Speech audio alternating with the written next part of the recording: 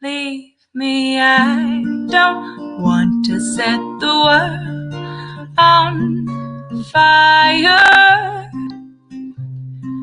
I just want to start a flame in your heart.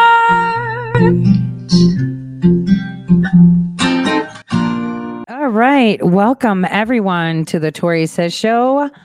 I'm your host, Tori, and I can't hear myself, which is not a good thing. All right, there I am. So here we are today. It is Monday, September 28th, 2020. And a lot of things are coming to the surface, stuff we talked about before, and a lot of exciting news, for us patriots and for us Americans, but also disheartening news that war has already started. We're going to get into that. It was atrocious yesterday watching the press conference, and not one person asked about war having sparked out in between Azerbaijan and Armenia, and no one is talking about it. But you know what I'm going to do today? In respects to that, I'm going to show you just how fake the news are. The news are very fake, lots of misinformation in regards to that for years now. I'm not talking about just right now, for years now. And we're going to cover that before we get into like the details of what's going on and why it's going on. In the meantime, in our local news, we're supposed to have the debate. And it seems that, Joe Biden doesn't want to have a drug test. And it's kind of weird because wait a minute. The president said so. Who are you to say no? I'm sorry. I'm so sorry.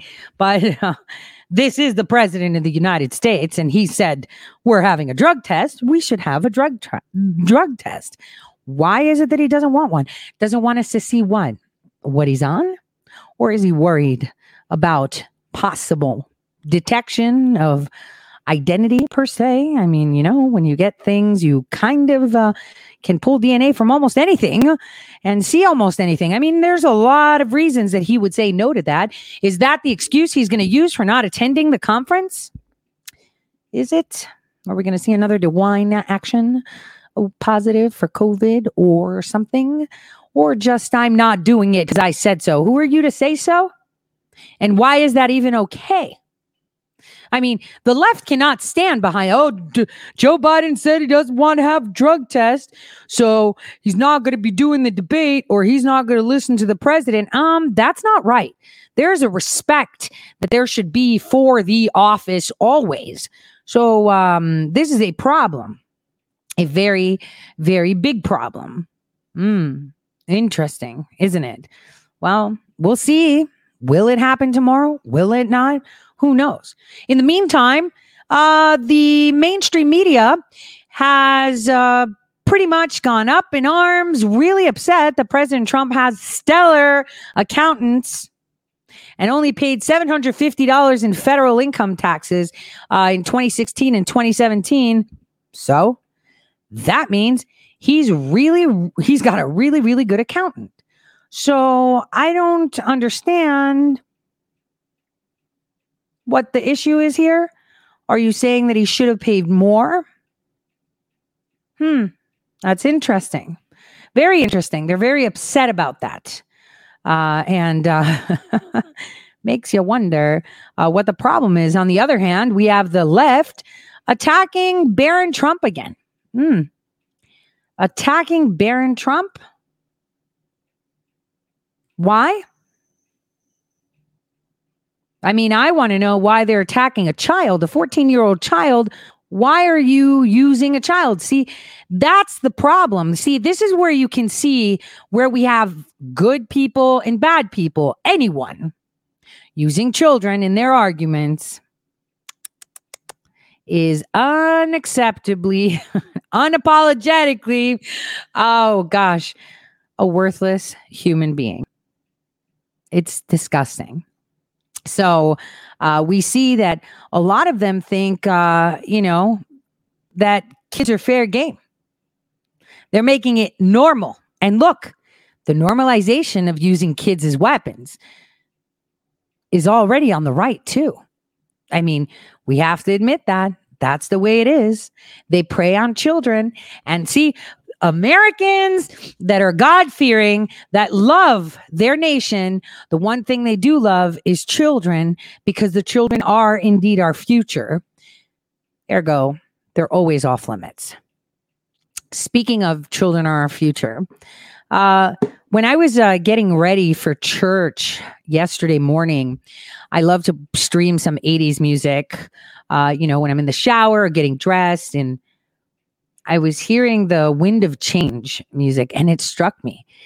Damn, do you know why 80s movies, 90s movies, and some 70s, late 70s were so prophetic and so cryptic? They were bona fide propaganda. Like, oh dear, such a big push. The more I listen to them, the more I see they were saying a lot and not saying so much, if that makes sense. It was what they weren't saying and what they were pushing. So that was pretty interesting. Now, where do we start today? I think one thing we should start with is what Matt Gaetz had to say about the future of the Republican Party. The reason I say this is not because I endorse anything that's said by people. I'm my own person, right? But it was the verbiage was what was interesting. Also, I want you now to hear what the press secretary said just about, 30-40 minutes ago to Fox and Friends. To Fox and Friends about the biased media after President Trump's tax report. I want to start with that because that's pretty interesting. In the meantime, we're still burning in California. The world is completely on fire right now, and nobody's really talking about it. Kind of are, kind of aren't. Thanks for Kevin Cork for putting that out. It's pretty devastating for those of us that care about our nation and our fellow citizens, regardless of where they live. I mean, they can always move if they want, but I mean, are you just going to up and leave your home? How? Are you covered? Interesting, right? Here we go with the press secretary. Let's bring in Kayleigh McEnany. She is the White House press secretary. Good morning to you, Kayleigh. Good morning, Ainsley. Good morning. I want to talk to you about that. What do you make of the timing of this, the tax thing coming out, a day before the debate, and how is he preparing for the debate? Now, we've seen this play out before where there was a hit piece about the president's taxes just before a debate, an accurate one at that. This is the same playbook they tried in 2016, the same playbook that the American people rejected, and will do so again. So the president's focused on the issues. He's focused on the American people right now, bringing back the economy, a V-shaped recovery that's looking more like a super V, working through COVID, breaking through barriers as we aim to get a vaccine by the end of the year. Fastest rate in history. So that's what this president's focused on, and his results tell the story, which will make it a debate that is quite easy when you have so many accomplishments to share. So I saw Chris Christie there. We heard his voice. We saw Mark Adams, Rudy Giuliani, and you, and it says the three of you have helped get the president ready.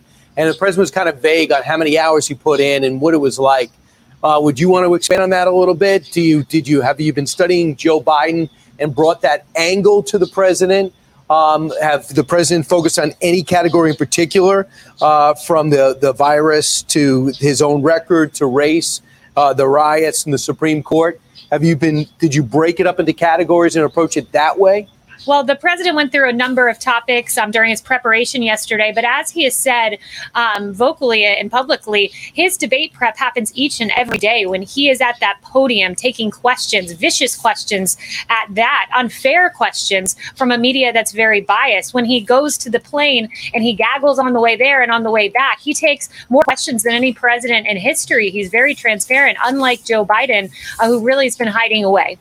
Well, we know from the Democrats who were very effective in 2018, regaining the majority in the House, that when you run on simply Republicans are going to take your health care if they win. The Democrats won. They're using that same playbook this time with the president and with the president's pick for the Supreme Court, Amy Coney Barrett. Don't trust me, just watch for yourself. President Trump sees a chance to fulfill his explicit mission, steal away the vital protections of the ACA from countless families. What I am concerned about is anyone that President Trump would have appointed was there to undo the Affordable Care Act. And if she gets on the court, it's a virtual certainty that over 150 million Americans' health care will be hurt dramatically.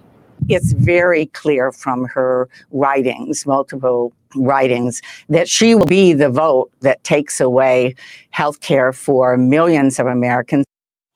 You got to figure Joe Biden's going to say that. And we know that during the debate prep, the president, according to Axios, has been using flashcards. What are like your 3 bullet points on answering that if she's in, so many people's health care is out?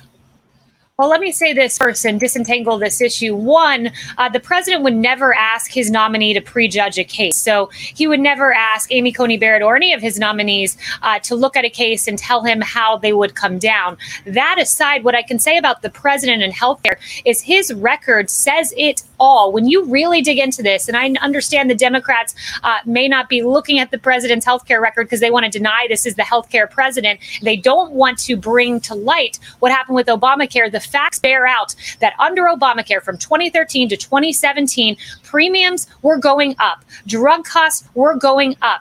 President Trump comes in 2017 on, premiums come down. Drug costs come down for the first time in 50 years. And you had healthcare monopolies in a lot of these states, these exchanges with one single Obamacare plan. President Trump has expanded choice, and he's done this by dismantling Obamacare and bringing us better, more affordable healthcare. I want to ask you about this writer for Vanity Fair. This is what she tweeted out. She said, talking about Amy Coney Barrett. She said, I guess one of the things I don't understand about Amy Coney Barrett is how a potential Supreme Court justice can also be a loving, present mom to 7 kids. Is this like the Kardashians stuffing nannies in the closet and pretending that they have drawn their own baths for their children? You know, I don't know about you, Kaylee, but most of us work not only because we love our jobs, but we have to. We have to put food on the table and provide a roof over the heads for our children. And is she suggesting that you can't be a professional woman and an effective mother?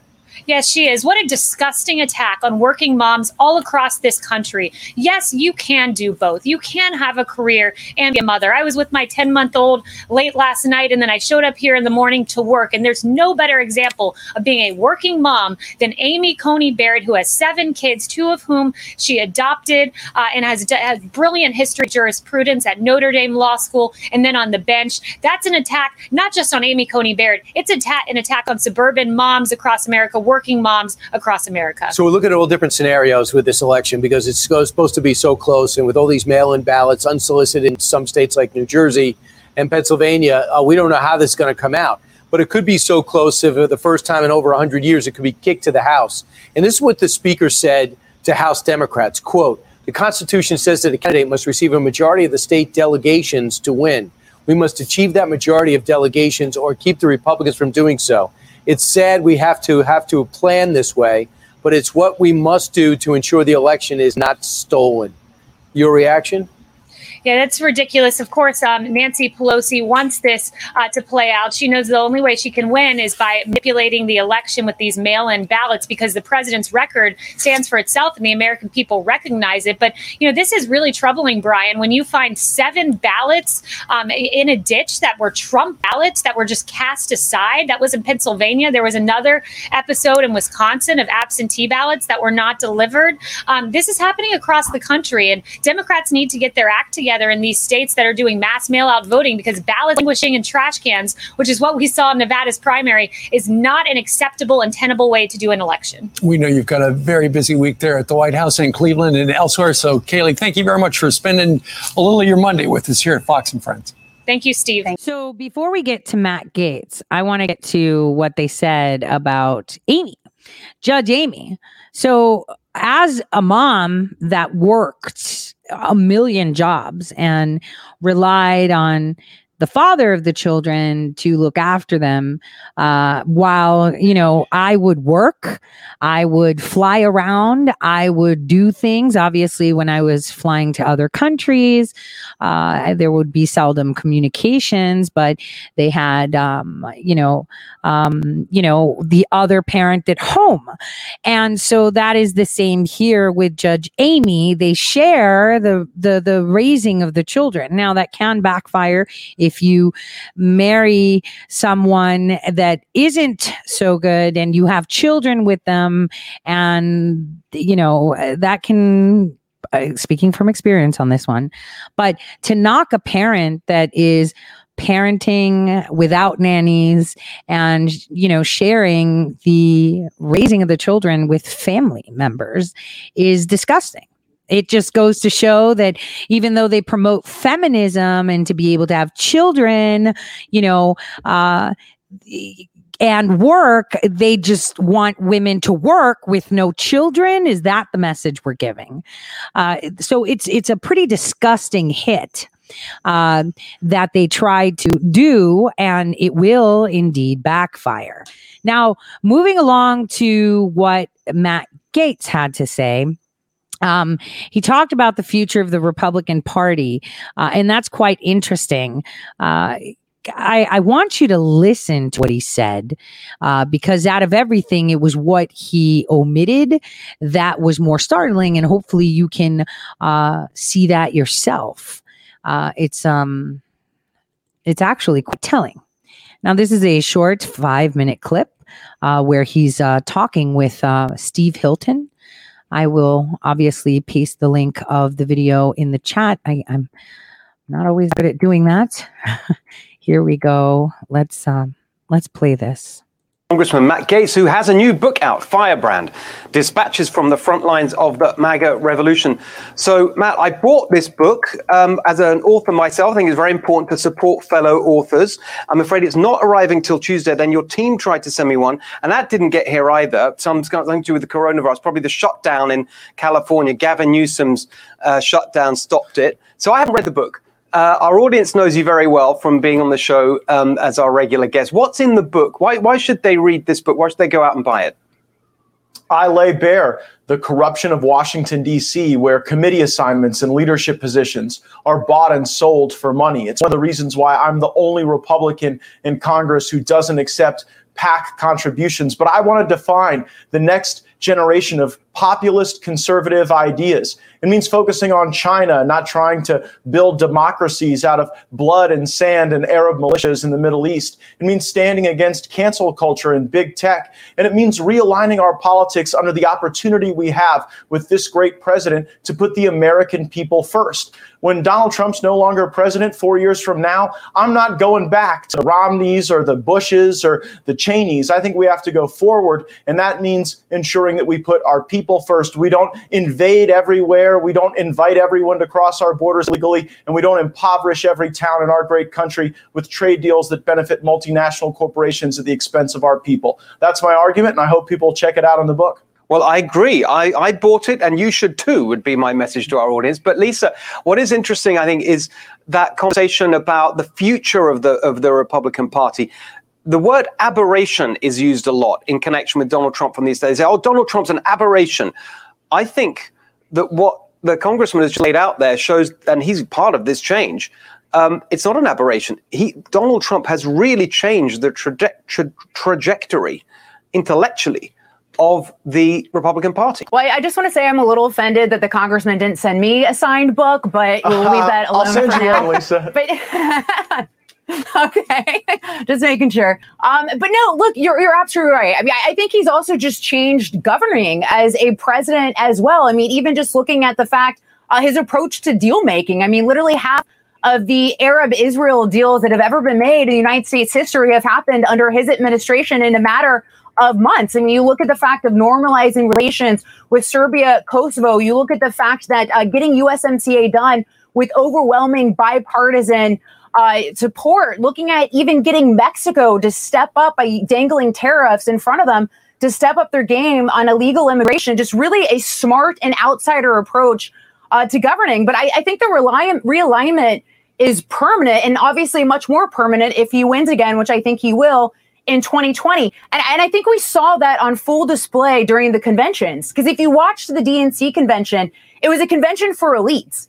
It was a convention for the Hollywood types, the progressives like AOC and Bernie Sanders. And if you look at the RNC convention, it was everyday Americans who are doing extraordinary things. It was the hardworking Americans. And I think we'll see that reflected again in 2020, because I think he's going to do exceptionally well with white working class voters. And I think he's also going to be doing exceptionally well with all working class voters. I mean, you look at the fact that his numbers are up among Hispanics and African Americans. Joe Biden's are down in comparison to 2016. So Donald Trump is really a big tent president, someone who's reached out to all Americans by simply just trying to make the economy better for everyone. And we saw that reflected certainly before COVID. Clearly, COVID has made it a little bit difficult, but he will get it back. I think if he wins re-election, where I think Joe Biden just doesn't really have a clue. Yeah, I would say the realignment that was like the most perfect summary. Go on, Matt. Sorry, very quickly. Go on.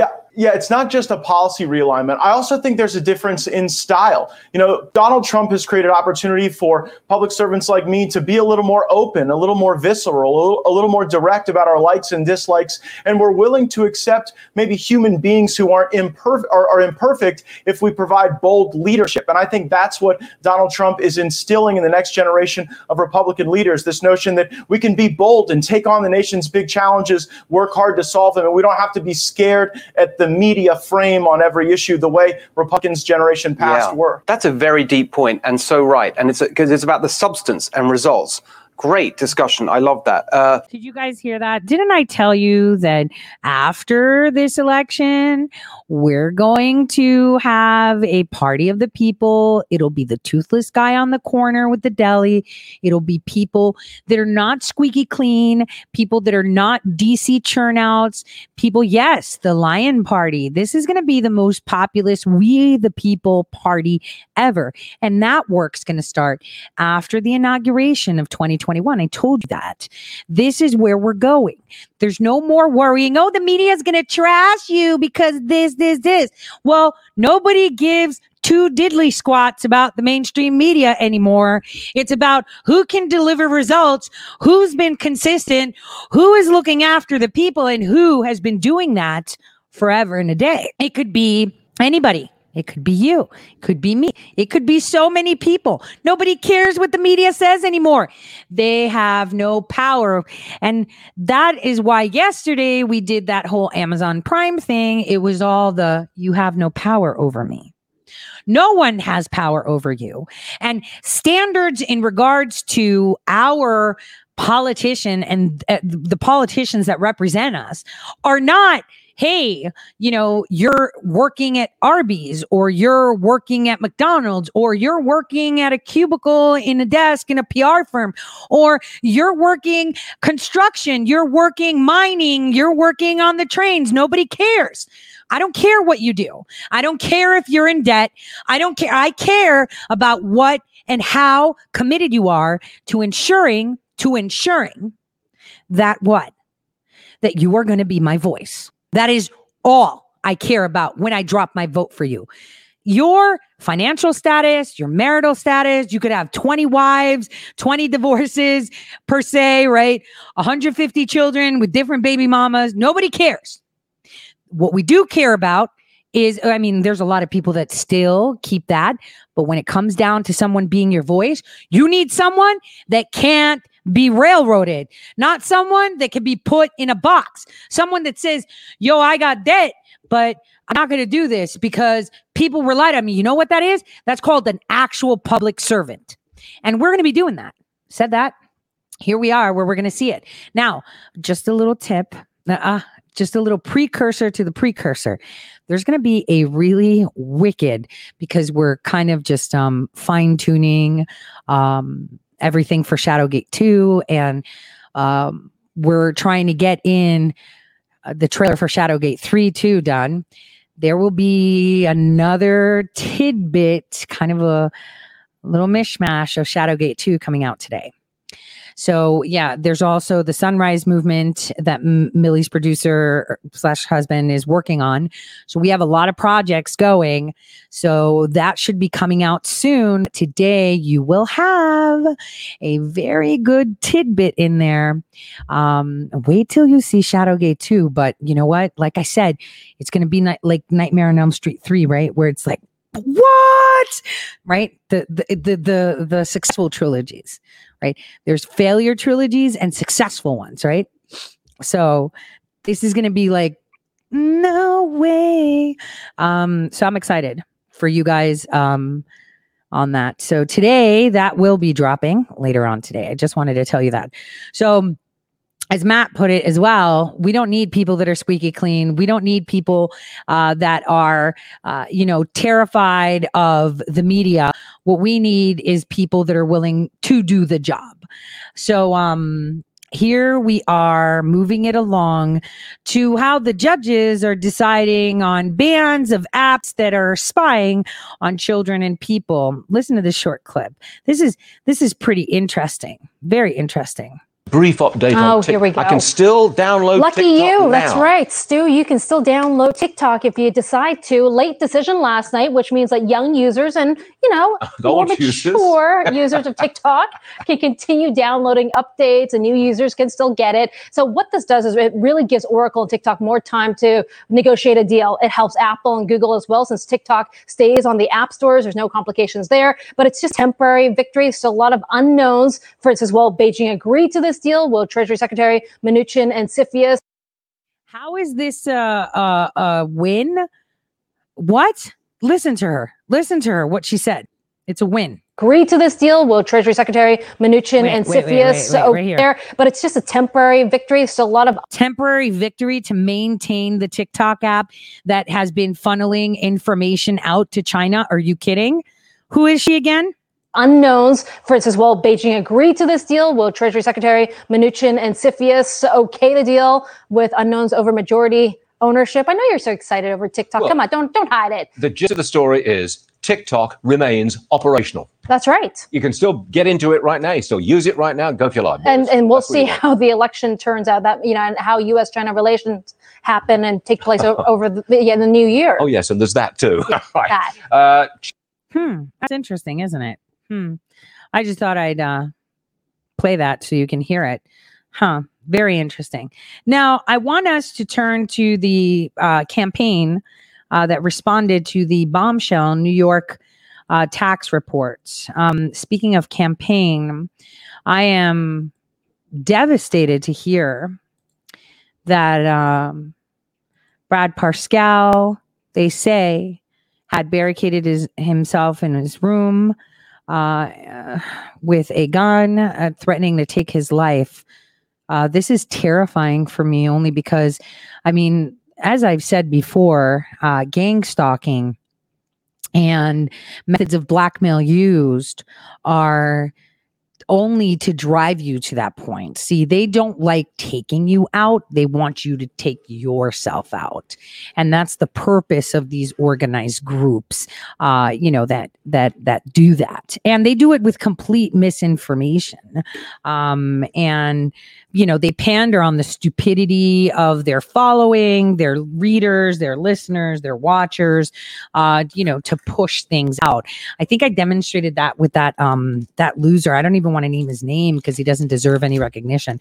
The guy that I've been telling you for a very long time that is responsible for what happened to Isaac Happy. He was showing people my criminal filing and saying, look, they're asking her for this. Yeah. But he made me look like an awesome person because he showed that from 2015, I had been fighting for the people. That's not something that I advertise because I've been fighting for the people longer than that. And I think Shadowgate 3 will show you that. And we're not talking just any people.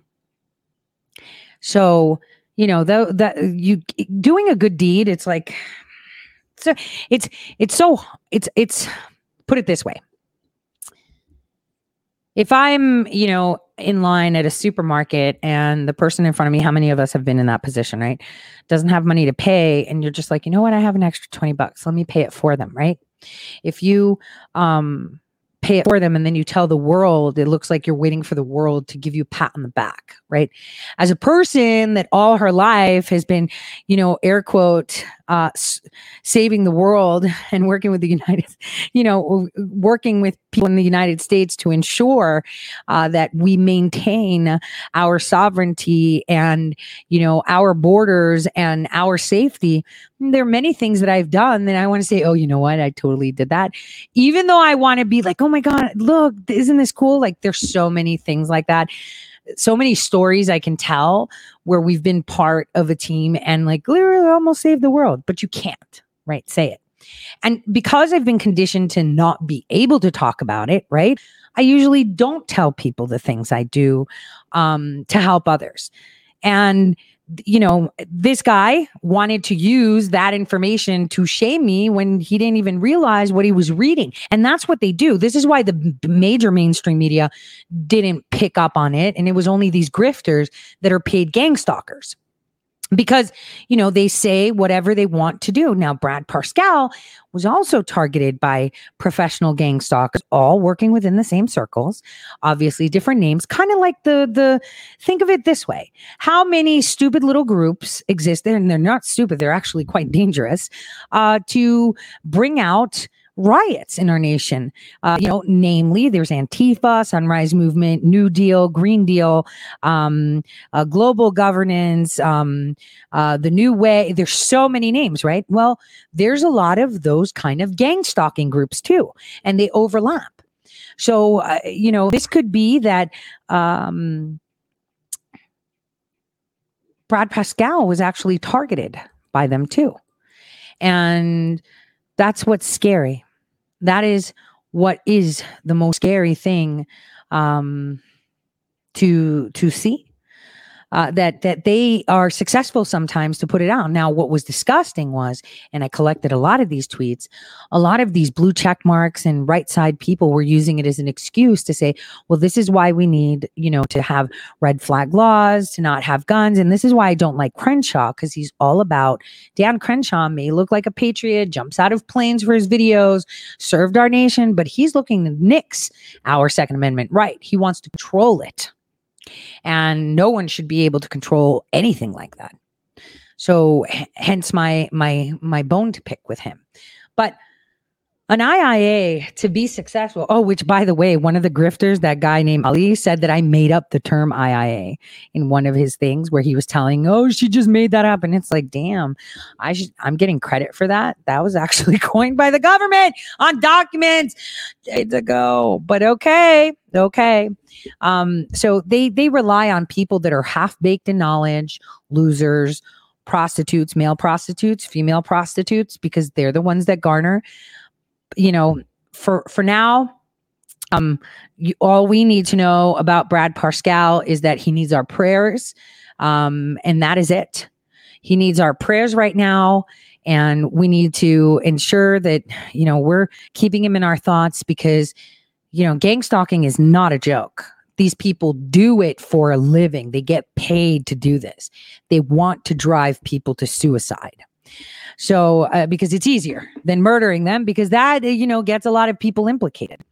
So, on that note, let's move along because I don't want to say much. It gets me very, very upset to think of those things and what I have found out that they have done to Brad Parscale. It's really hard, you guys. I mean, I know how they work and it still bothers me. Imagine him who kind of knows, never really experienced it, and then hits him in the face. Okay.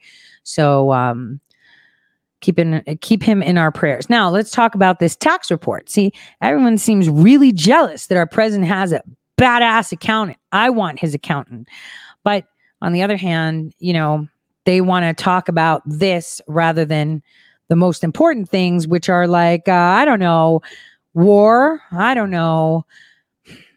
Joe Biden refusing to take a drug test, even though the president said so. Pretty interesting. Taxes. They say the president paid only $750 in 2017 and paid no income taxes in 10 of the 15 years through 2015. Hogan Gidley's with us, Trump 2020 National Press Secretary. This is being called a political bombshell this morning. Your response to the Times article, Hogan? One of the most overused words this entire presidency is the word bombshell. Yep. Ridiculous. What year am I in, by the way? We have Nancy Pelosi talking about impeachment. We have Adam Schiff talking about Russia. And what do you know? The New York Times talking about taxes. This was litigated in 2016. The president put out more than 100 pages of documents regarding his taxes. This story is fake. The attorney at Trump Organization said so. And the president said so as well, pointing out he's paid tens of millions of dollars in taxes. The Trump Organization folks weren't allowed to look at these documents, verify these documents. They tried to explain this to the New York Times. It appears as though this is just another hit job in a long line of hit jobs from the New York Times and many others. And it's very curious that when this story dropped, did you notice Joe Biden already had lapel buttons ready to go for his supporters out there talking about the story? So the whole thing is a hoax. It's a scam. We're moving forward with the debate and prepared for a win in November. Hogan, hold on for a second. Happening now, President Trump speaking on the South Lawn of the White House. He's looking at the 2021 GM Endurance truck. It's an electric truck made in Lordstown. I think we can listen in for a second. We usually go to the president when he's saying something. Regrettably, this time, he was simply looking at the electric truck from Lordstown, Ohio. So let's go back to Hogan Gidley, still with us this morning. Look, we've got the debate tomorrow night. No teleprompter, no spin room. Now, does that give an edge to either side, do you think? Well, I think the only edge here as it relates to the politics of this is for Joe Biden for a couple of reasons. One is he's been doing this now for 50 years, 38 debates over his career, 11 in this cycle alone, besting 20 plus candidates on the Democrat side to come out, emerge as the Democrat nominee, and a media that regardless of what Joe Biden says will absolutely declare him the winner. But as far as advantages go for the American people, it's this president's policies that have made their lives better. They've been advantaged, regardless of race, religion, color, or creed, by what Donald Trump has done to lower taxes, to get rid of regulations, to make employment numbers soar in this country, more jobs than there were people to fill them, manufacturing plants coming back to this country like we've never seen before. So the advantage relates to results. A 4-year career of success goes with Donald Trump, and the 47-year career of failure lies solely with Joe Biden. I think the president has to be a little careful. I mean, Joe Biden is, I don't know how to put this, he's elderly, he's almost 78 years old. If the president comes on too strong and really kind of beats him up linguistically, I mean, you could get the sympathy going for the elderly Joe Biden. I mean, I think the president has to be kind of careful here. Well, the American people want a leader who can lead, who can take on the tough challenges that we face across this country and across the world. You have to be strong in moments of turmoil, whether it's Kim Jong-un, whether it's coming up with a trade deal for the United States with Japan after China ducks their obligations and then go back to China and make the trade deal for the American people that actually work, renegotiating NAFTA. That takes toughness. But the president understands that the forgotten men and women of this country have been left behind for decades. Joe Biden doesn't get that. So regardless of how strong Joe Biden comes out, regardless of how weak he comes out, the American people have suffered with Joe Biden's policies. But as I said before, the media is going to cover for him regardless of the performance. And as you just said, the sympathy out there, whether that exists or not, whatever lane the media can take Joe Biden into to make it appear as though he won, that's where they'll take it, because they have a vested interest in seeing the man, Joe Biden, be president, who's embraced all of their radical policies that would remake this country in the image of socialism. I believe you're in Cleveland right now, actually, getting prepared for this debate.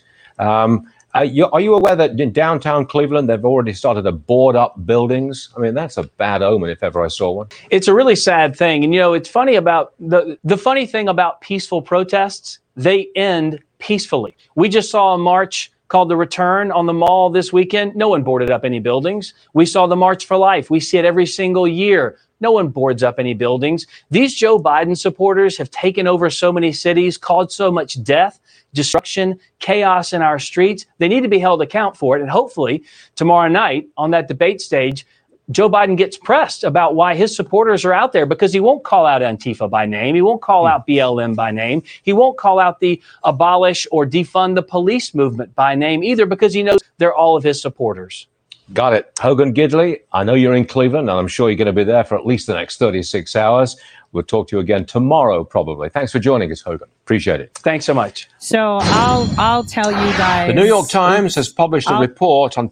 I'll tell you guys what is happening downtown, since I'm super downtown, and I'll send you pictures. Now, I wanted to tell you something about the tax returns and about money in general.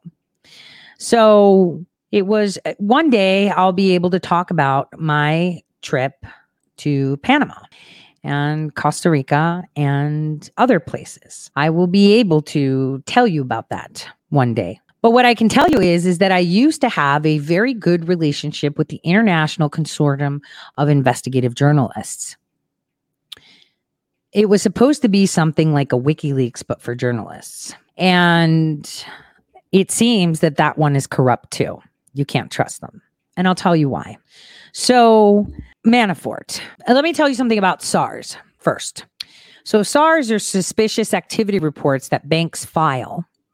So if you get like a wire transfer to your bank account, or if you wire money out of your bank account and it looks suspicious, the banks file that. They don't do anything. They just file it just to cover their butts. Oh yeah, we totally mentioned it. Because then they can get in trouble. They can lose their ability to exist. So they file it on everybody, right?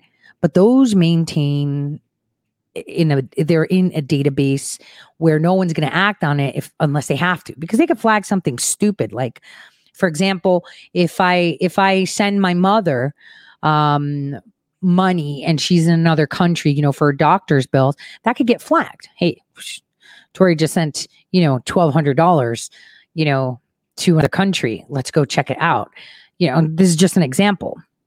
And so, those are always filed. Right? Always.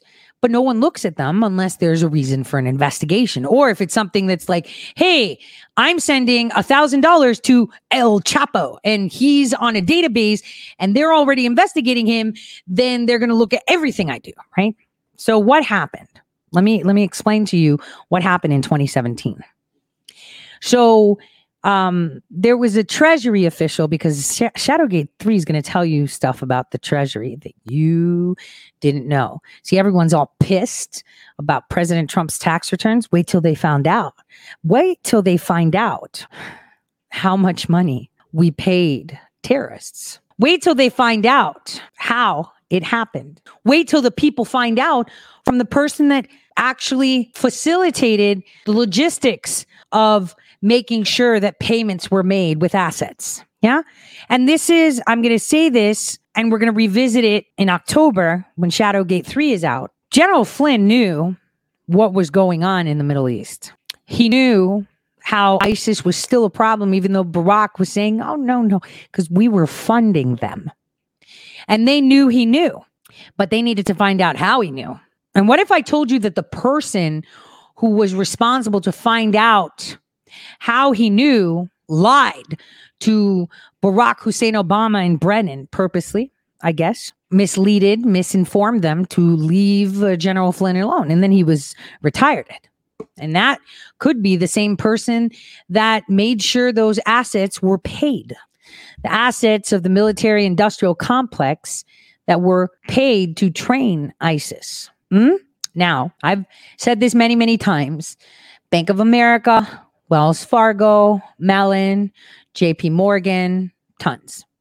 Now, if we rewind to 2017, this chick, Natalie Mayflower Edwards, U.S. Treasury, official, she leaked SARS documents of Paul Manafort. Very interesting, because there's tons of SARS documents about Kerry, Barack Hussein Obama, Michelle Obama, all filed under alternate names of companies, but tons of them. She also leaked stuff about Rick Gates and Maria Butina and the Russian embassy in Moscow. Now she's in jail. right? And she was a part of the Treasury's Financial Crimes Enforcement Network. And she selectively picked things to leak. And so what bothered me the most is to see that BuzzFeed once again was the center of all this. And you know what sucks is that they have more files. And the ICIJ, which is the International Consortium of Investigative Journalists, have all these files on other people from other nations as well. But they didn't publish certain ones. And the fact that BuzzFeed is front and center makes me see that they are compromised too. The ICIJ. After the Panama leaks, they've gone downhill. So it's interesting how this Mayflower chick didn't pull information that really does matter to the people. Really does matter to the people, like, I don't know, how much money we paid ISIS, how much money specific private contracting companies got, how the Joint Chiefs of Staff of the Obama administration had private companies that were making bank while they were Joint Chief of Staff, but they were a couple times removed, so it doesn't matter, right? How USAID was paying cash for a lot of these things. See, those weren't leaked, but Manafort's were. Right? You know why? Because they knew exactly where to look, because Manafort danced with a lot of these military industrial complex units decades ago, like many had. They were just contractors. Now, again, it breaks my heart the more I see it. That's something that I was excited about in the early 2000s of being created. And after, visiting the Caribbean and Central America and seeing the work that the ICIJ did, to see them corrupted, to see them do this devastates me. Devastates me. It really does. Makes me very upset too. Makes me very upset. Now, it's all about getting rid of President Trump, of course. And that's the main point. They do not want President Trump because they're all losing money. Who's losing money? The military industrial complex. Now, before we shift gears into our global news, I wanted to play a quick clip from Fox about the left's attack on Judge Amy. They're coming up with new things that they want to talk about, and they're trying to attack her for her personal life, her religious beliefs. I mean, they're going after Christianity. That's a really big deal. A really big deal. Take a listen. There's absolutely zero reason to believe that Judge Barrett is somebody who does not have views about the importance of healthcare. As I said, she's a working mother to school-age children. She is the mother to a child with disability. She's a beloved teacher, a very respected scholar. I think she's shown herself to be a thoughtful jurist. And she's just a wonderful, warm, admirable human being. And America's about to get to know her a lot better over the coming month. That's Justice Scalia's son, Eugene Scalia, on Fox News Sunday over the weekend, talking about Amy Coney Barrett. Barrett's personal life is under scrutiny from the left in a significant way. I want to bring in Ken Starr, former independent counsel and a Fox News contributor, can join me for this discussion. And I'll pose the question this way. After Bork and Thomas and Kavanaugh, what's relevant in these hearings when it comes to your personal life? Zero. The Constitution itself, Bill, puts up a huge stop sign. It says, stop, don't go there. Article 6 of the Constitution, right after explaining that the Supreme Court must follow the Constitution, that the Constitution is the supreme law of the land.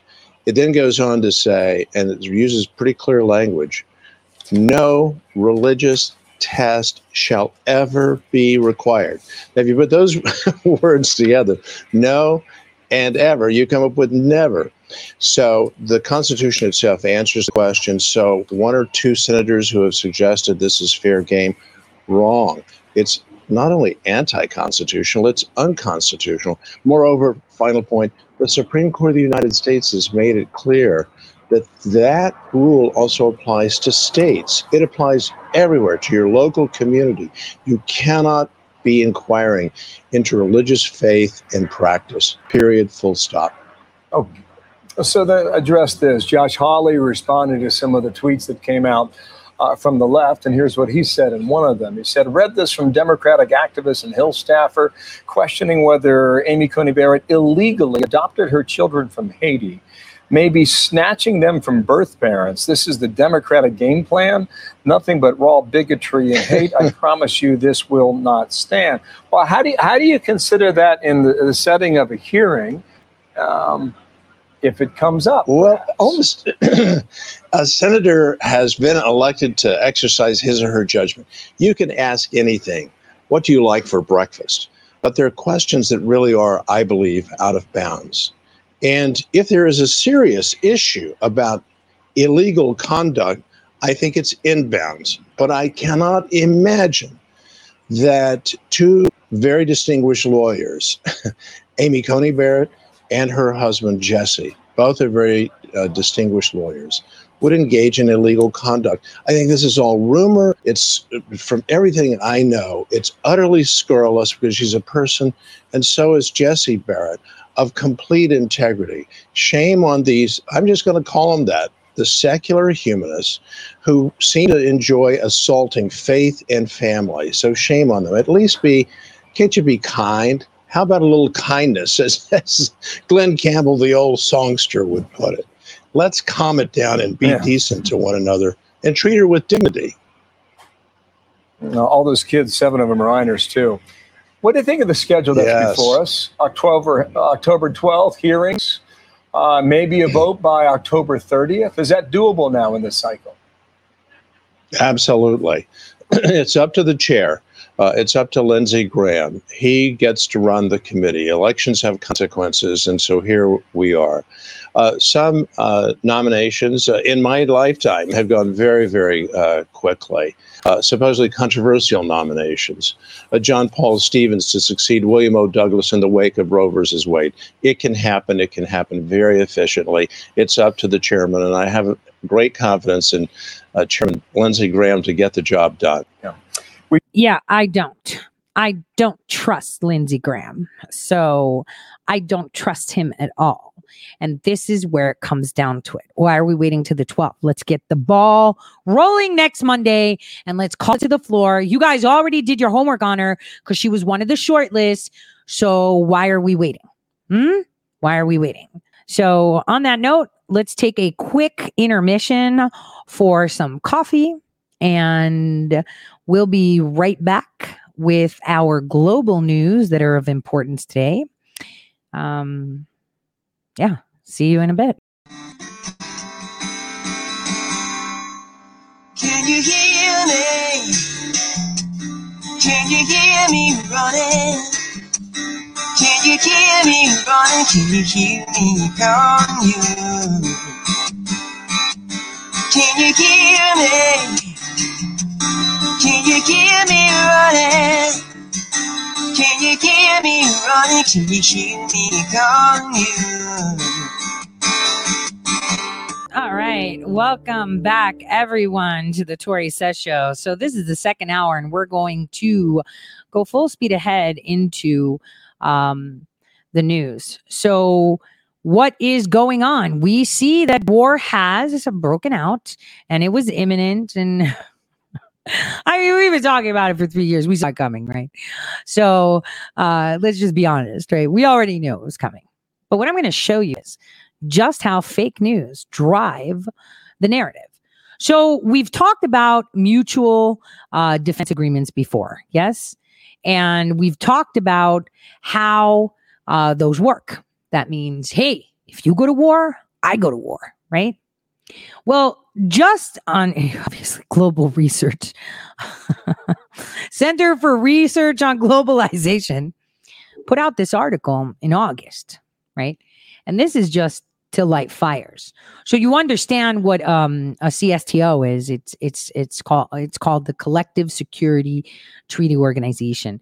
It's kind of what post-Soviet states that, you know, like Russia, Armenia, Kazakhstan, Kyrgyzstan, Tajikistan, Uzbekistan signed a while back. But here is where they plant seeds, and then obviously the mainstream media bounces off of it to create narratives. And we're going to break that down because this is where the rubbish gets, you know, kind of, it gets pretty intense. So before we go through this piece, I'm going to show you something from 2015. That's very interesting. Let me show you. So we have Russia and Armenia sign a defense agreement in 2015. And Russia and Armenia have agreed to a regional air defense system that will soon include Kyrgyzstan and Tajikistan. Remember what I told you? How we're taking care of the Middle East. Russia's got the south of Turkey and the north of Turkey. But we need to get the east side of Turkey collected, right? And that's where the U.S. needs to start bridging and mending relationships. Because Russia's already 5 years ahead and then some, right?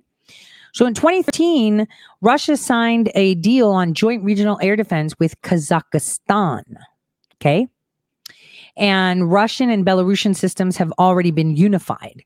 Now, this is from 2015, where it says that, you know, they report that in Armenia it hosts Russian military equipped with S-300s. Oh, wasn't the S-300s the ones that Greece has that's getting upgraded now by Russia? You see where I'm going with this? So this is all scattered information, so I'm going to kind of streamline it for you. So this agreement would deter Azerbaijan from committing any aggression against Armenia. But here is where the global research people and the mainstream media are telling you something different, right? They're saying that Russia trusts more than Armenia. Wait a minute. Russia remembers how Armenia arrested then head of the CSTO, Yuri Karakartuk, in 2018 on charges stemming from the previous government's crackdown on color revolutionaries in 2008. What have we said about the color revolution? Yeah, we know what that is. So although Armenia claimed that the issue was purely a domestic law enforcement run, Russia didn't see it that way and couldn't help but suspect that it might be connected to the secret foreign policy priorities of the Velvet Revolutionaries. These are terms you're going to understand later. These are all Soros-connected terms, okay? That seized power in the country just a few months prior. Already suspicious of Armenia as it is, Russia wasn't inclined to take its words at face value 2 years later when it claimed that Azerbaijan attacked it near Torvuz. There was no way Russia would reaffirm its mutual defense obligations to Armenia. Funny, because it was Russia that shot down those helicopters. I'm just saying. So here is where the Lukashenkos come in, Belarus comes in, they start talking about Belarus and Armenia. They start saying how Russia is going to be annexing Belarus as well. This is all about oil. This is all about Ukraine. This is all about power. So this is how they put these things together. Now, I want you to know that the president of the oh gosh, I'm trying to remember his name. Okay, I don't remember. So Arayik Harutyanun, he's the president of Armenia. He said, I would like to say it is not only Azerbaijan that's fighting us, but also Turkey. The Turkish army is using modern military equipment, including drones. Remember those long-range drones we talked about, right? That were Turkish and everyone was saying they were coming from Iran. Yeah, those. And F-16 fighters located in the territory of Azerbaijan, according to the president, the authorities of Karabakh knew in advance about the escalation of conflict because they had intelligence data and also heard statements made by representatives of Azerbaijan and Turkey in recent days and months. So the leader of Armenia also confirmed the necessity to be ready to, face both long-term and short-term war, and stressed that fighting tooth and nail in this war was imperative. Now, people in Armenia were lining up to be drafted. They were ready to go. And this is a war on Christianity. You have to remember that. The genocide was nothing. Now Turkey has, support for the eastern side coming in to attack Armenia. Armenia is sitting on some black gold right there. So it's quite telling. Now, in the meantime, we have the EU pledging that they're going to go against Turkey if they don't stop their dilly-dallying and rubbish in the Eastern Mediterranean. Listen to this clown, the way he puts it. Listen to this. I was just like, are you serious, dude? Is that all you got? I would only refer to very well-known position of the European Union when it comes to the tensions in the Eastern Mediterranean. Very briefly, that the escalation is needed and the dialogue is the path to follow in order to solve all the issues. You know that Turkey and this whole issue of tensions in the Eastern agenda will be on the table for the leaders later this week.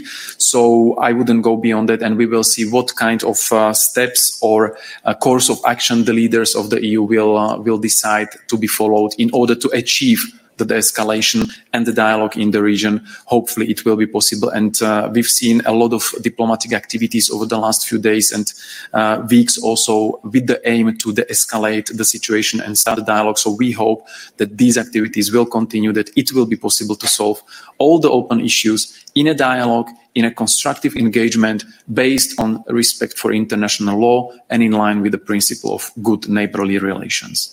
Good neighborly relations. Good. Who? Turkey?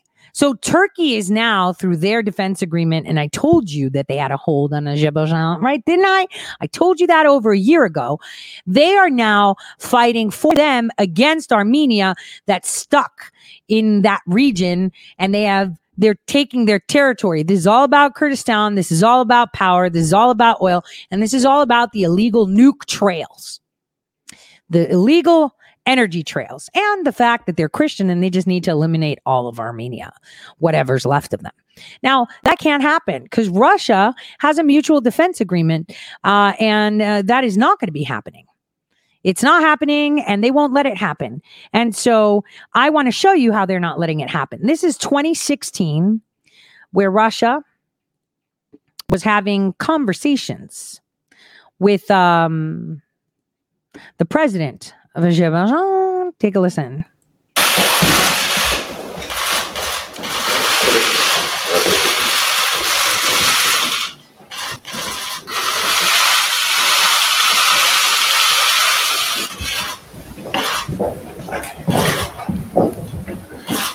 Уважаемый Александр Гейдарович, проблема, ради которой мы собрались, известна хорошо. Это доставшаяся нам из прежних времен еще карабахская проблема.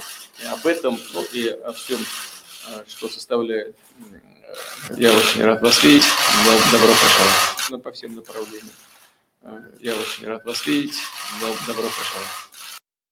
Okay, so Putin's just talking about, and my Russian is not good, but what he's talking about is the discussion about that area, which is coined the Nagorno-Karabakh area of Armenia. And that was in 2016. We've been talking about it for years. This is where it was going to escalate. This is 2016 where they're having these discussions. Wars don't just break out just like that. This is the redrawing of borders. Okay. This isn't, we're just going to like fight a little bit and that's it. No, that's not how it goes. This is redrawing of borders. They are redrawing borders.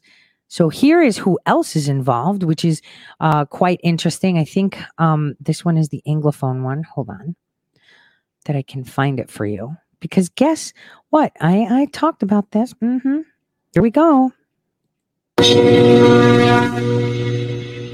Viewers, in the ongoing border war between Armenia and Azerbaijan, which countries are supporting Armenia and which countries are supporting Azerbaijan, keeping in view their official statements?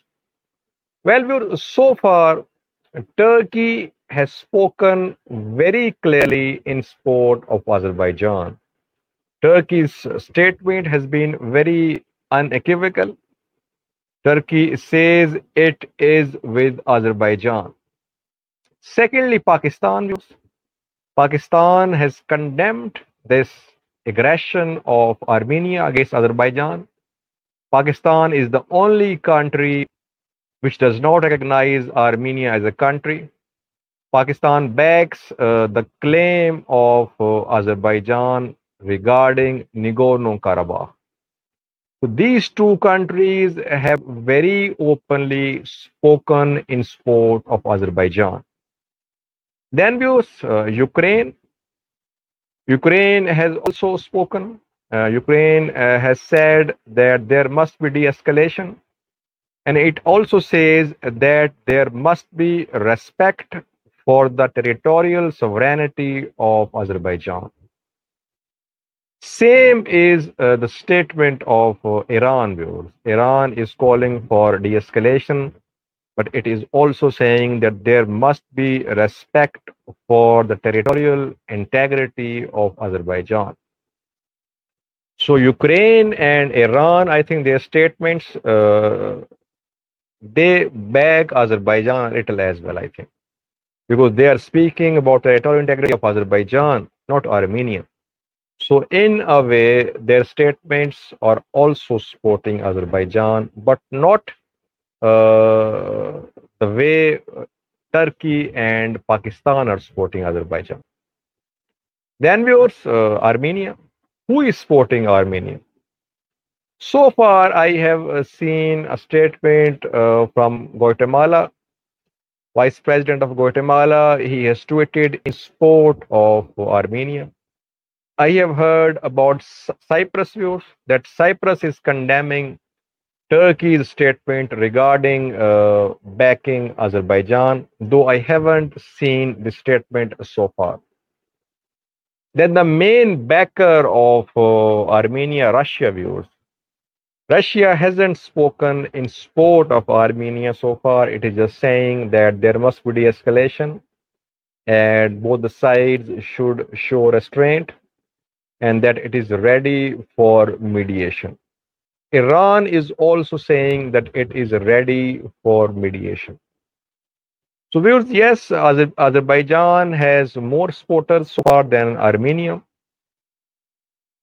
Of course they do, because everybody has their oil going through there. And the one thing they don't want is a war sparking, because that is going to kill the oil pipelines, right? Because Turkey gets them in from there and they all meet in Turkey. So here's something that a lot of people don't know about. Here's rumors. This is rumors. Are you listening? Rumors. This is 2008. Russian mercenaries fighting for Azerbaijan against Armenia, which would never, ever, ever, ever happen because they have a mutual defense agreement. Doesn't that remind you of Russia paying people to fight Americans again? Listen to this.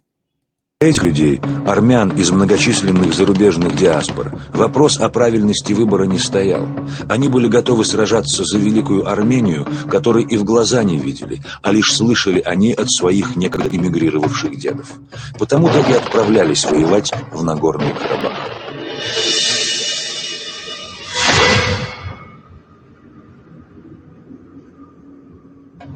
Вот с таким энтузиазмом приезжали эти люди. Патриотизм. Now, I just want to tell you, I just wanted to play that a little bit.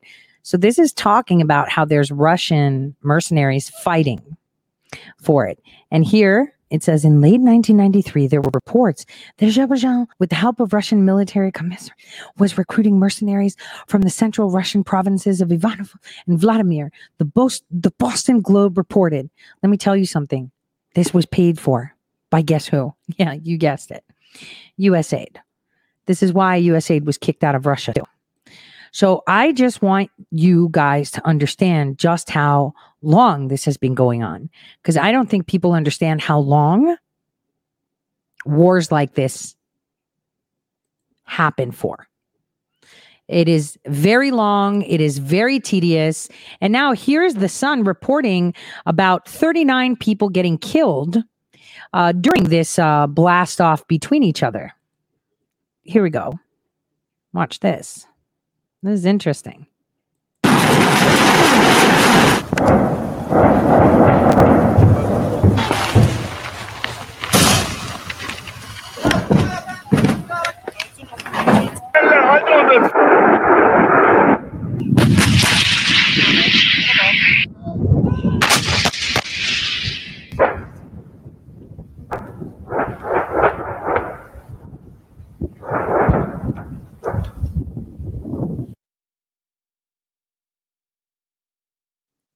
Crazy, right? And for those of you watching the footage, it looks really crazy.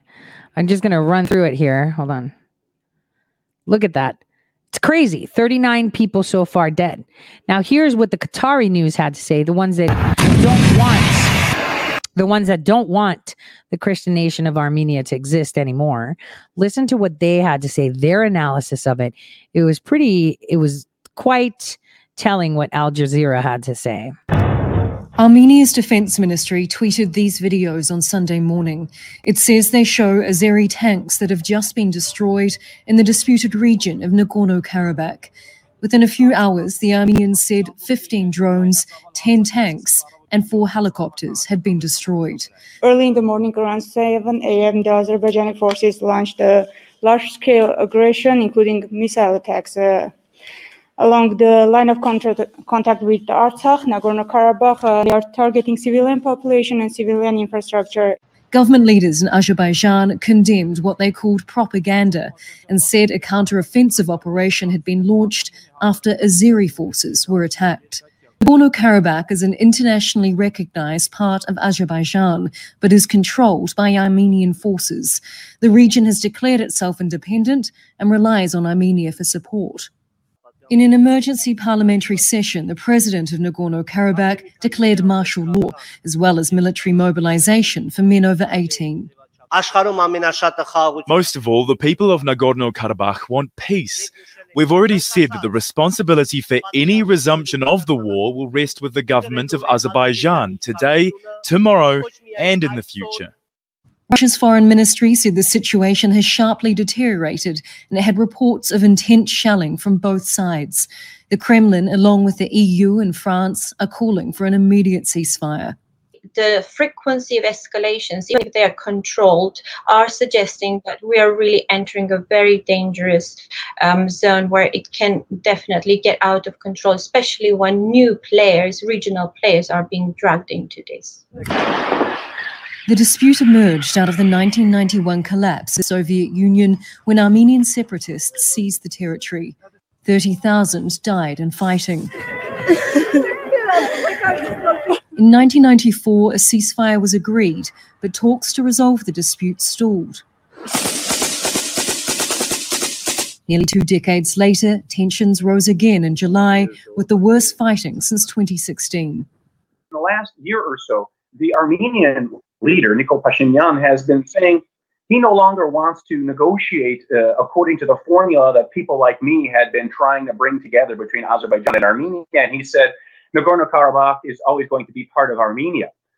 That has really ticked off very severe negative emotions in Azerbaijan. Azerbaijan has repeatedly vowed to recapture Nagorno-Karabakh by force, and Armenia has vowed to defend the territory. While it is disputed which side moved first on Sunday morning, it's clear both remain determined to claim Nagorno-Karabakh as their own. Charlotte Ballas, Al Jazeera. Well, we've spoken to officials from both Armenia and Azerbaijan. Hikmet Hashiev is an assistant to the president of Azerbaijan and the head of foreign policy department of the presidential administration. He says Azerbaijan's aim is to recapture the areas occupied by Armenia. 30 years we are suffering from the Armenians' military occupation and aggression, and our civilians are becoming target of Armenian armed forces And we have 1 million ethnically cleansed Azerbaijanis from the occupied territories of Azerbaijan. And therefore, Azerbaijani armed forces are taking these counter-actions and counter-attacks to first repel Armenia's provocations and further acts of aggression against Azerbaijan and enforce Armenia to peace. Because a peaceful negotiation process is also failing because of the deliberate and the destructive attitude of Armenia. Currently, we don't have a real negotiation that's mediated by the OSCE Minsk Group co-chairs. And therefore, here first is an ensure security and safety of Azerbaijani civilians who are living in close in proximity to the line of contact area. In the meantime, to ensure liberation of Azerbaijan's occupied lands from Armenia's occupation that lasts more than 30 years. So there are 4 UN Security Council resolutions demand immediate, unconditional, and full withdrawal of Armenian troops from the occupied territories of Azerbaijan. So far, it's not also implemented by Armenia. And they continue to attack Azerbaijani civilians. And Azerbaijani refugees and IDPs, they have a right to return back to their sovereign lands. Because of Armenia's occupation, they can't return back. And the Armenian Foreign Minister Zurab Natsakanyan told Al Jazeera that his country will do whatever it takes to defend the region. Nagorno-Karabakh will be defending every single inch of their land and of their security, and Armenia will be the guarantor. These threats of force have been very usual in the parlance of the Azerbaijani government and the regime in Baku. The latest was in the United Nations General Assembly, and they have just brought this into a practical implementation once again. Once again, they will be repelled. This morning has been a proof of the intentions of Azerbaijan to push for their maximalist positions in an aggressive manner, to put our people at risk. We have been consistently insisting that at the heart of the Nagorno-Karabakh conflict is the security of our people. And they today have once again brought to prove that we have to care about the security of our compatriots, the people of Nagorno-Karabakh, who have been firm on the defense of their freedom, of their security against this aggression. And the aggression is pre-planned, not just by Azerbaijan, but with the massive support of Turkey, which has its military presence and which has been showing its unilateral support and aggressive approach towards Armenia. This is very, very disturbing, and it's a massive escalation. Consequences for which Azerbaijan bears full responsibility. Well, our correspondent Robin Christie-Walker is monitoring developments from Tbilisi in neighboring Georgia. We're still hearing about ongoing fighting. The figures are, of course, fluid as well. We know of at least 10 Armenian military personnel dead. Azerbaijan also admitting casualties and also civilian dead on both sides. So it's looking like in just a single day of fighting so far, at least as many people killed as we had seen over several days when there was an outbreak of conflict in July. But this is fighting of a different category. This is taking place along the whole line of control. This is the area on the edge of Nagorno-Karabakh territory with Azerbaijan, controlled on the one side by Armenian forces who mostly control the upper slopes, the higher positions, and Azeri forces positioned along that line of control. And also the Armenians are saying that artillery fired by the Azeris has struck positions not just on that line of control, but also within the Karabakh region, including Stepanakert, the capital, which makes this a whole different category of seriousness in terms of this fighting. It is very serious, actually. Very, very serious. Now, I want to reiterate one of the best quotes from St. John Chrysostom, which means St.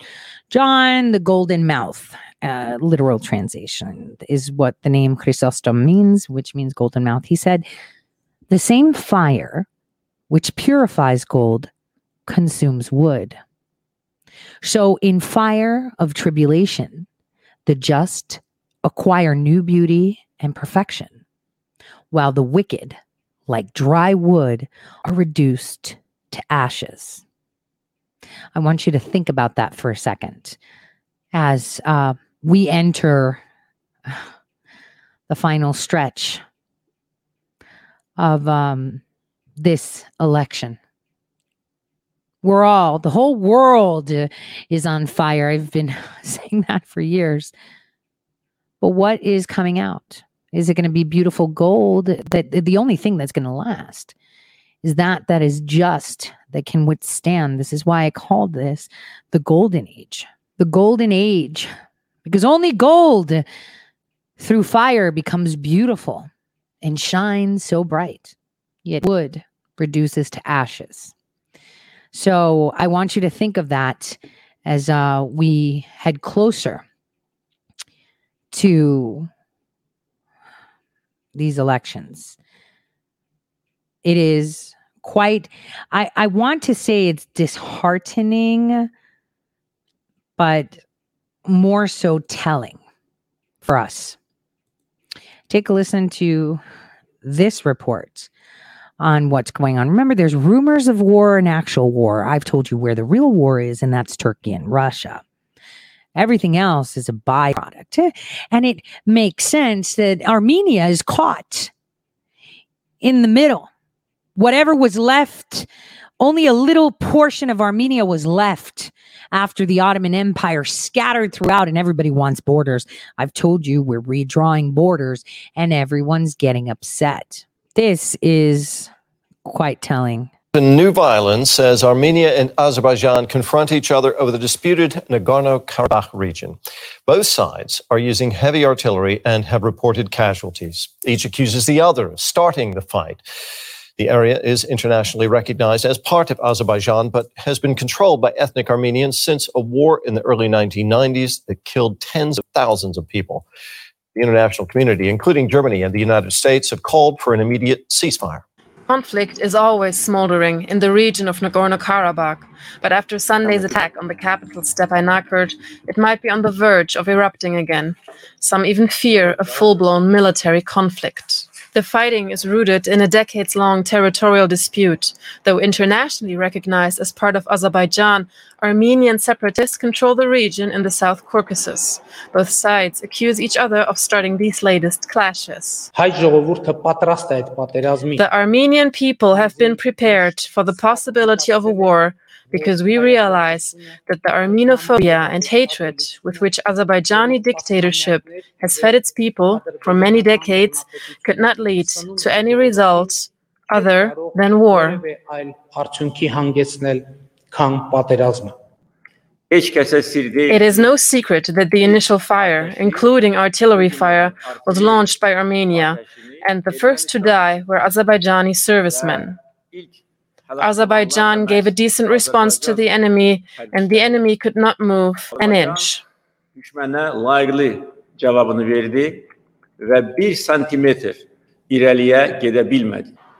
Most of the footage that comes out of the region is provided by either the Armenian or the Azerbaijani Ministry of Defense.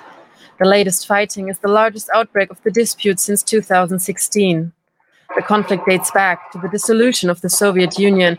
Since then, both countries have claimed the Nagorno-Karabakh region as their own territory, a conflict that remains unresolved. On Sunday, both sides declared martial law with immediate effect. Meanwhile, leaders from around the world are calling for de-escalation. Let's bring in DW's Yuri Resheto here from Moscow. Yuri, this is a long-running conflict between Armenia and Azerbaijan. What sparked the fighting this time? Well, there are several possible scenarios, Terry, but of course none of them can be confirmed 100%. The first important point is aggravation between Armenia, or the Armenian community, and Azerbaijan. This summer there were serious heavy battles on the Armenian-Azerbaijani border already above Nagorno-Karabakh. Now we are seeing armored vehicles, aviation, heavy artillery actively used, expensive drones are lifted into the air. It led some experts to conclude that this escalation isn't a spontaneous activity, but rather a planned military operation on both sides. You know, Yuri, over the years, we've seen a number of international organizations, including the UN, get involved trying to mediate in this conflict. What is it about the conflict over Nagorno-Karabakh that makes it so difficult to resolve? Well, this problem is that borders within the Soviet Union, both states were parts of the Soviet Union, were drawn completely arbitrarily. The whole area was a state for 70 years, and the borders didn't matter. There are dozens of territories in the Caucasus that have been merged or separated randomly. Considering Nagorno-Karabakh, the Soviet leader Stalin annexed this traditionally by Armenians inhabited piece of land to Azerbaijan. And after the Soviet Union collapsed, both states, Armenia and Azerbaijan, became independent. And since then, they have been involved in a dispute about this enclave. So Nagorno-Karabakh is a so-called disputed territory, which is internationally recognized as part of Azerbaijan, but mostly governed by Armenian people. And Azerbaijan has made repeated threats to take back the region by force. Armenia has the backing of Russia. Azerbaijan has strong ties to Turkey. What role are those major powers playing in this confrontation? Well, Russia plays an important role here. It delivers weapons to Armenia. It has displayed its armed forces to protect Armenia, but it has also good relations with Azerbaijan. As a gas and oil producer, there is certain economic dependence on Russia. Russia's attempt to bring the parties to the negotiation table, if supported by other international players, could at least be a chance to bring the situation back to a ceasefire.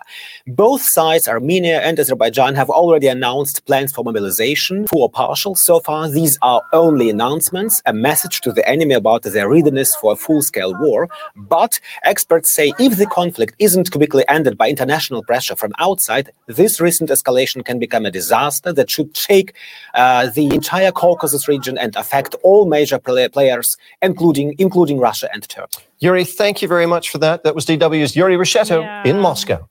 Okay, so as we see, they are telling us that Turkey, which is a NATO partner, is throwing its weight on the eastern side of Turkey because that's the only side that they have cover from. Remember, we understand why they're moving that way, right?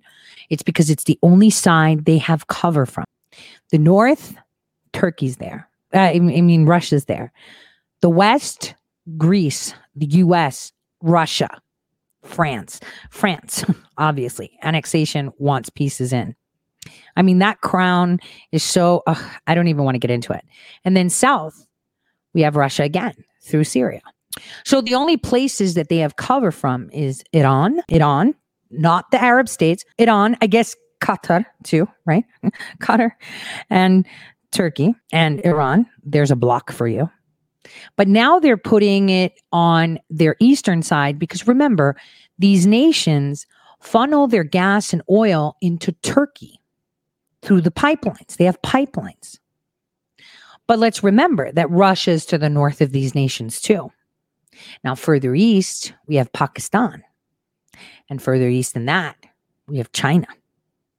So those are the major players. The rumors of war are the little ones, the excuses that are being used. Syria.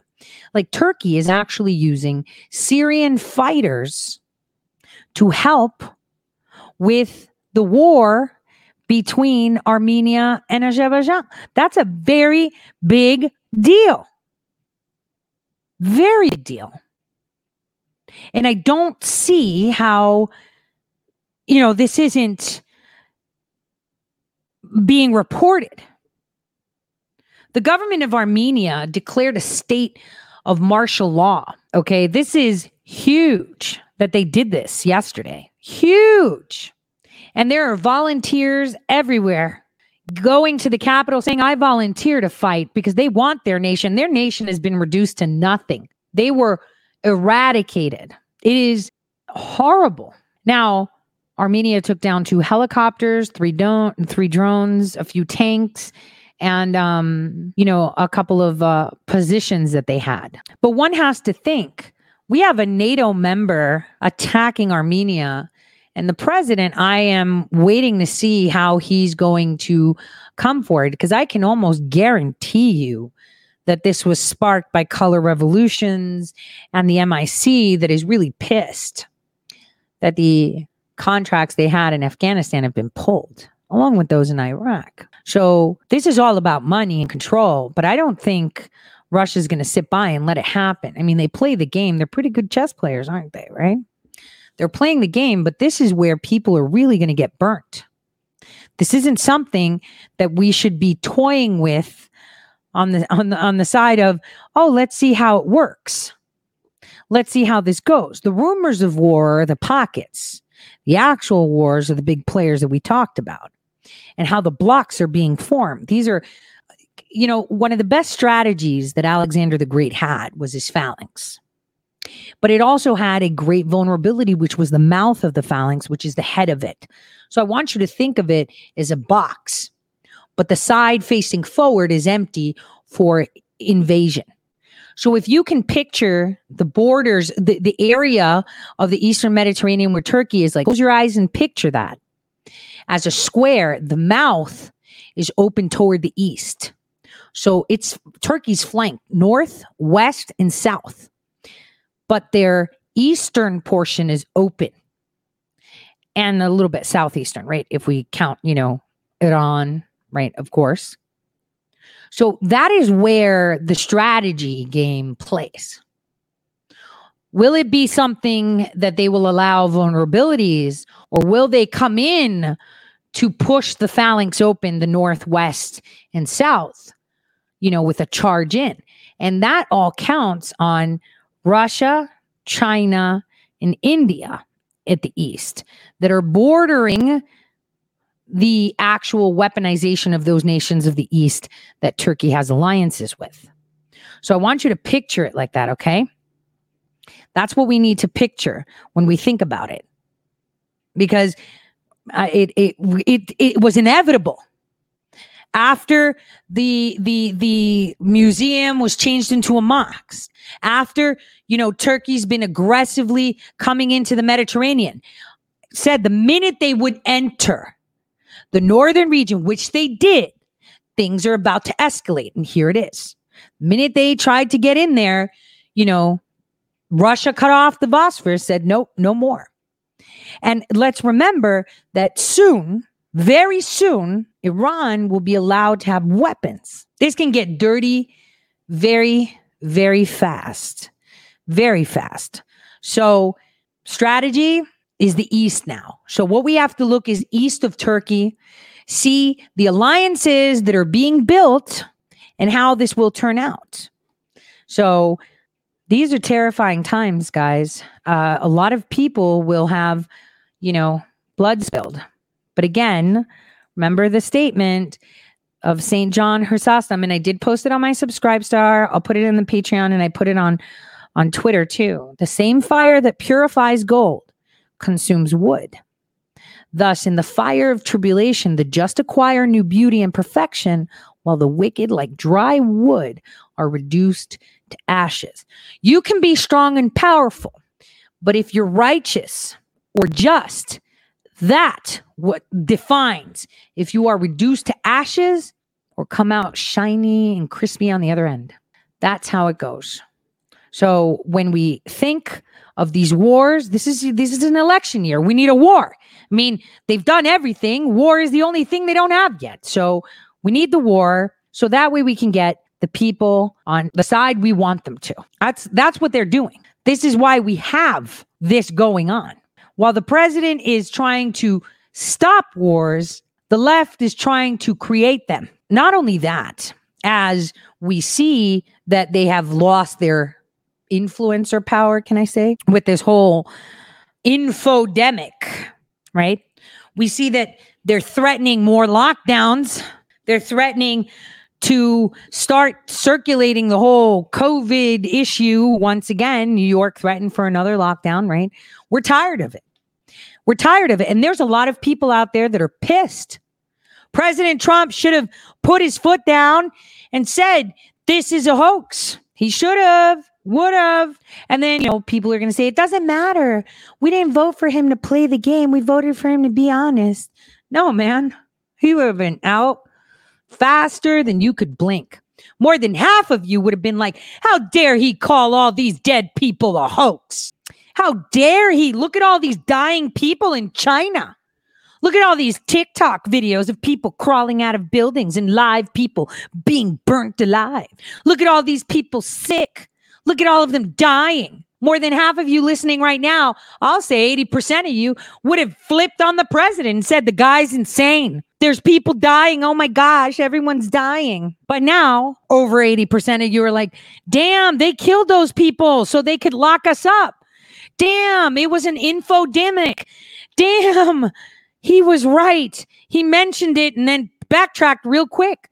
How are you going to go up against the global mainstream media? You can't. You can't. There is no, I don't care. Well, I voted for him to tell me the truth. How is he going to tell you the truth, man? You're still mesmerized. People that have been following me for years were mesmerized with bullshit, that have been listening to me for 3 years, every Monday through Friday.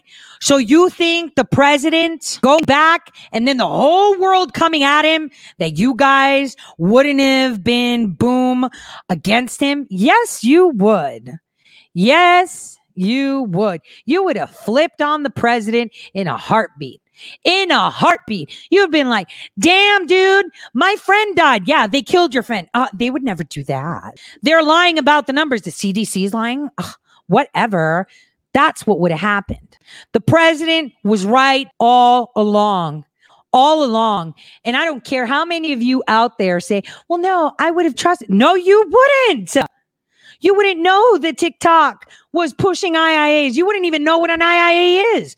Apparently, I made that term up. I'm sorry. I can't help myself with that one. Pictures, videos. Oh, they're all real. Are they? Are you really looking at Joe Biden, though? Are those videos? How do you know when they're from? I had reported, obviously, I was a nobody then, you know, how they were using the Kentucky gun show, explosives and saying that there was war. Remember that? It was all fake. So fake. So fake. And they'll fake it again. They'll kill you. Look, this is why those 5 states are under investigation now. They actually killed people. Yesterday, I went to the supermarket to go and get some ham.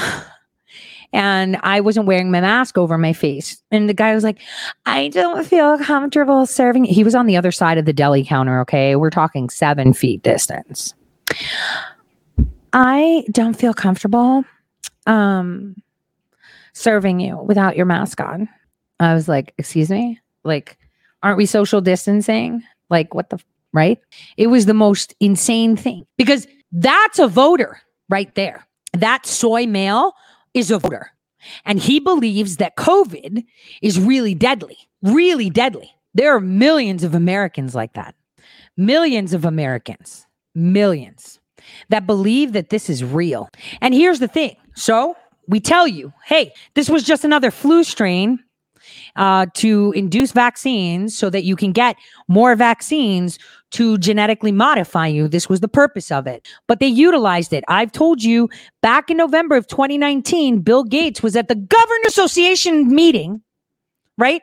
Guess who brought him? Doug Burgum. Speaking of him, listen to this clip of Doug Burgum. Looking for some clarity on the quarantine order. For close contacts, is that a requirement to quarantine or is it just a recommendation? And if it is a requirement, is there any penalty for breaking the quarantine? The state health officer has authority and legal power, and they are enforced. So just so you know, Doug Burgum has been through 3 health state officers. They've all resigned on him. Nobody wants to be his health officer. He's got FEMA. So now this dude's up for election. And I was speaking to a friend of mine who I've been telling Doug Burgum is scum. He's evil. He is selling everybody's private identifying information, continuing the legacy of John Hoeven. Jack. Oh my gosh. Oh gosh. And he was like, no way. Now, in our conversation, one of my friends was like, you know what, you were right. He wasn't who we thought he was. And I was like, well, then people need to write in Michael Coachman for governor. He can't be governor. He will lock them up. He's saying that he will legally enforce people into FEMA camps to force them into isolation when this is all a hoax. Where are these people of North Dakota that want their rights? I'll tell you where they are. 700,000 of them. Over 500,000 of them are like that guy yesterday at the deli counter. I don't feel comfortable serving you, even though you're 7 to 8 feet away from me without a mask on, because I'm going to die. They're voting for that idiot. I said that North Dakota was important because they're the ones that pilot all this crap. It's the only state that has such a small population in such a large geographical mass, and it is the most corrupt. Out of all their counties, only 3 don't have oil. And guess who owns the rights to your minerals?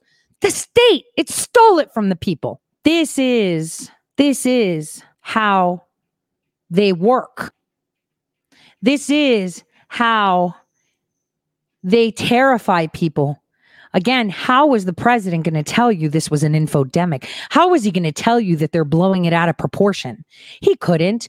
All of you right now listening, and there's what? Let me do the math real quick.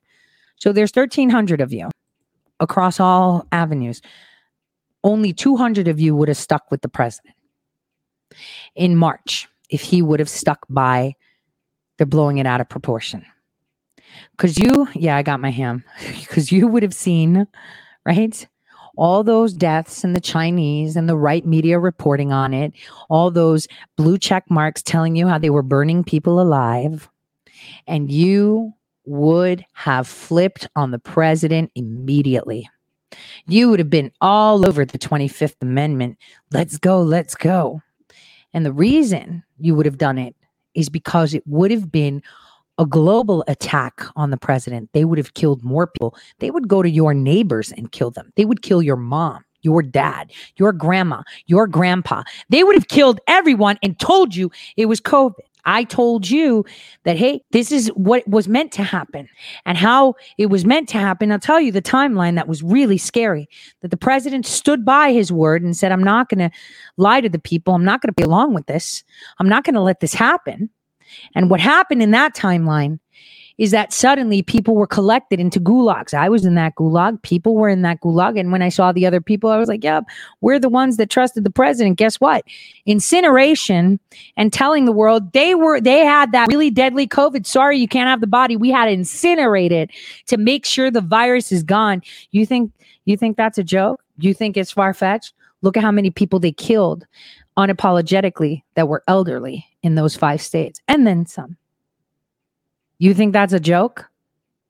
And now the Pentagon, white hats, because there are a few, and other groups that are trying to wake the people up into seeing the truth are all doing it from whatever angles they have. And again, I tell you, we talked about this infodemic in February and in March. It was the scariest part of it for me was during the State of the Union. The relief, the sigh of relief, and then I couldn't share with when he put the ban on flights from China was incredible because I was thinking, all right, he's going to walk it this way. The fake news have lost their footing, and it's up to us to make sure that we continue to do that without bashing the president for playing along. I want you guys so that you can understand how corruption works. And this is why I bring it as an example. That's why I ensured that my family moved to North Dakota. Ever since my feet got on there in 2015, I have been trying to eradicate corruption on a local level, right? Because it was coming. Like even when that guy was trying to trash me, he was showing that I was sending communications asking why they were collecting private identifying information of their citizens. This is terrifying that the people are sitting there with their thumbs up their butt and they're all going to vote for Doug Burgum because he's on the Republican ticket when he's not even Republican. They should all write in. It is incredible. I'm telling you, it is incredible. I have written so many pieces to expose it, because sometimes when we have small examples, we understand the bigger, more complex. If we focus on DC, the generalization of it, and I think Rick Grinnell and the president and Ratcliffe and Gates do a great job by demonstrating the DC cliques, you know, how they work in DC, right? But use that state as a I would say template. You understand everything. You're confused about what's going on with Bannon? Look at my case. I mean, for me, there was no exchange of money, no loss of money, but it was the same MO. Same MO. This is how you take out political opponents. This is how you do. You create like these factions of slander groups because they need to maintain control everywhere. It's not just me. There's a lot of people within that state that have been crushed, railroaded, and even killed because they dare to speak up. Human trafficking, child trafficking, drug trafficking, monitoring. You do know that the first state in the nation to deploy police drones is North Dakota, right? You do know that the whole drones thing was pushed by the senator of North Dakota, Hoeven, right? This is them pushing it out. Remember, the trace and track apps were pushed by what state? North Dakota. This is a little dinky state, and it's easy to control because they have less population to control. That's why they pilot all of these things from there. That is what I'm telling you. It's easier to pilot something with a small group of people rather than a larger state that has 11 million, 12 million people. You're going to stick to under 1 million. And the thing is, that's how you deploy these programs. You test it. Every program. Don't they do beta testing on video games? You guys, that's the state. And you know how you know they picked that state? From a long, long, long time ago. From the flag. Look at North Dakota's flag.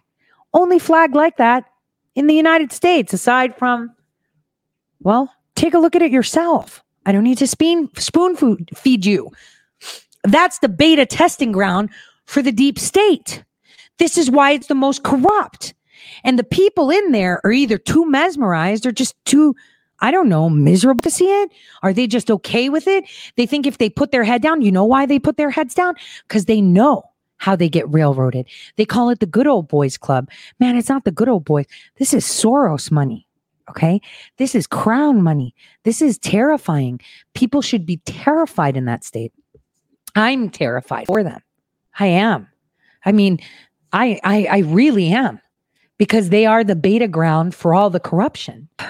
And if the people don't wake up, it's just, what do you do? Out of many, one. You see that? That's the motto for the flag, the good old boys club. Do you know that in small towns, people shut up because, oh, that's a long-standing farming family. Can't talk about them. If you say something wrong about the mayor, then the police will be all over you all the time. They'll be knocking at your door. People will spit in your food. You won't be able to go shopping because they do that because they're all bought and paid for.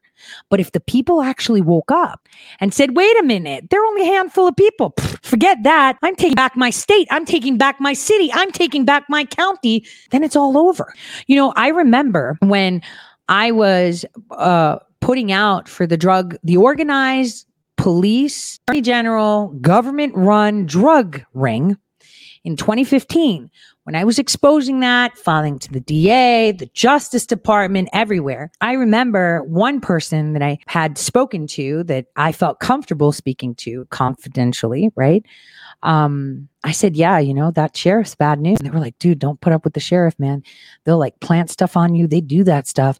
They will do things to you. And I was like, well, you know, I don't get out much and for anyone to say anything, and I'll order my things and it's pretty, you know, I'm going to be okay. They're right, because they have done that before. And the sheriff did go to jail. And that's because I was exposing it. And the attorney general had to flip on him only because there was too much exposure. This is why the U.S. Marshal, Deputy U.S. Marshal, went to jail.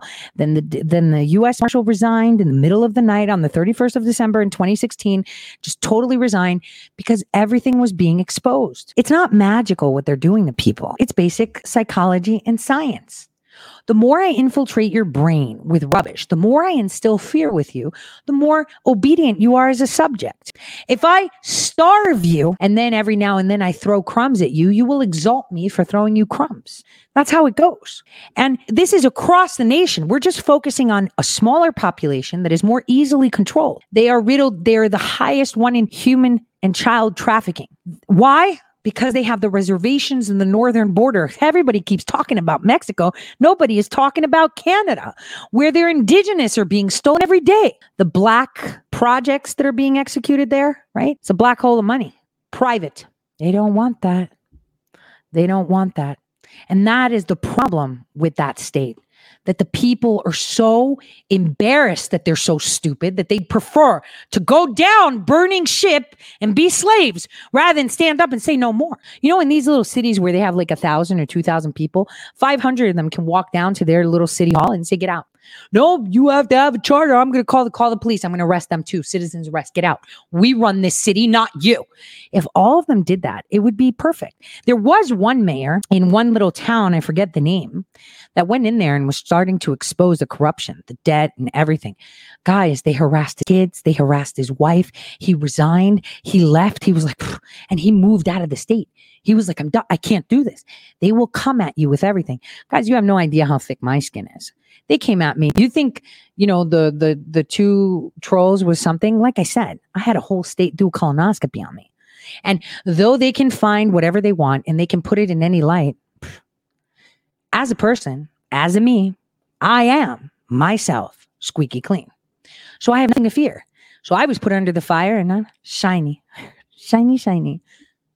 Now time for the people to get together. These elections are the most important. Those people that are in office serve you. If you don't like what they are doing, you need to rally up and remove them. You need to do what you can on your level. No one is saying to go out to extremes, but do as you can. You know, General Flynn wrote a piece. If America fails, where will you go? And he said, and it felt like it was a summary of all my shows. With one, this is why he's an impeccable leader. He so concisely said, at the local level, we must encourage each other to take care of the little things. That's how we inspire and motivate.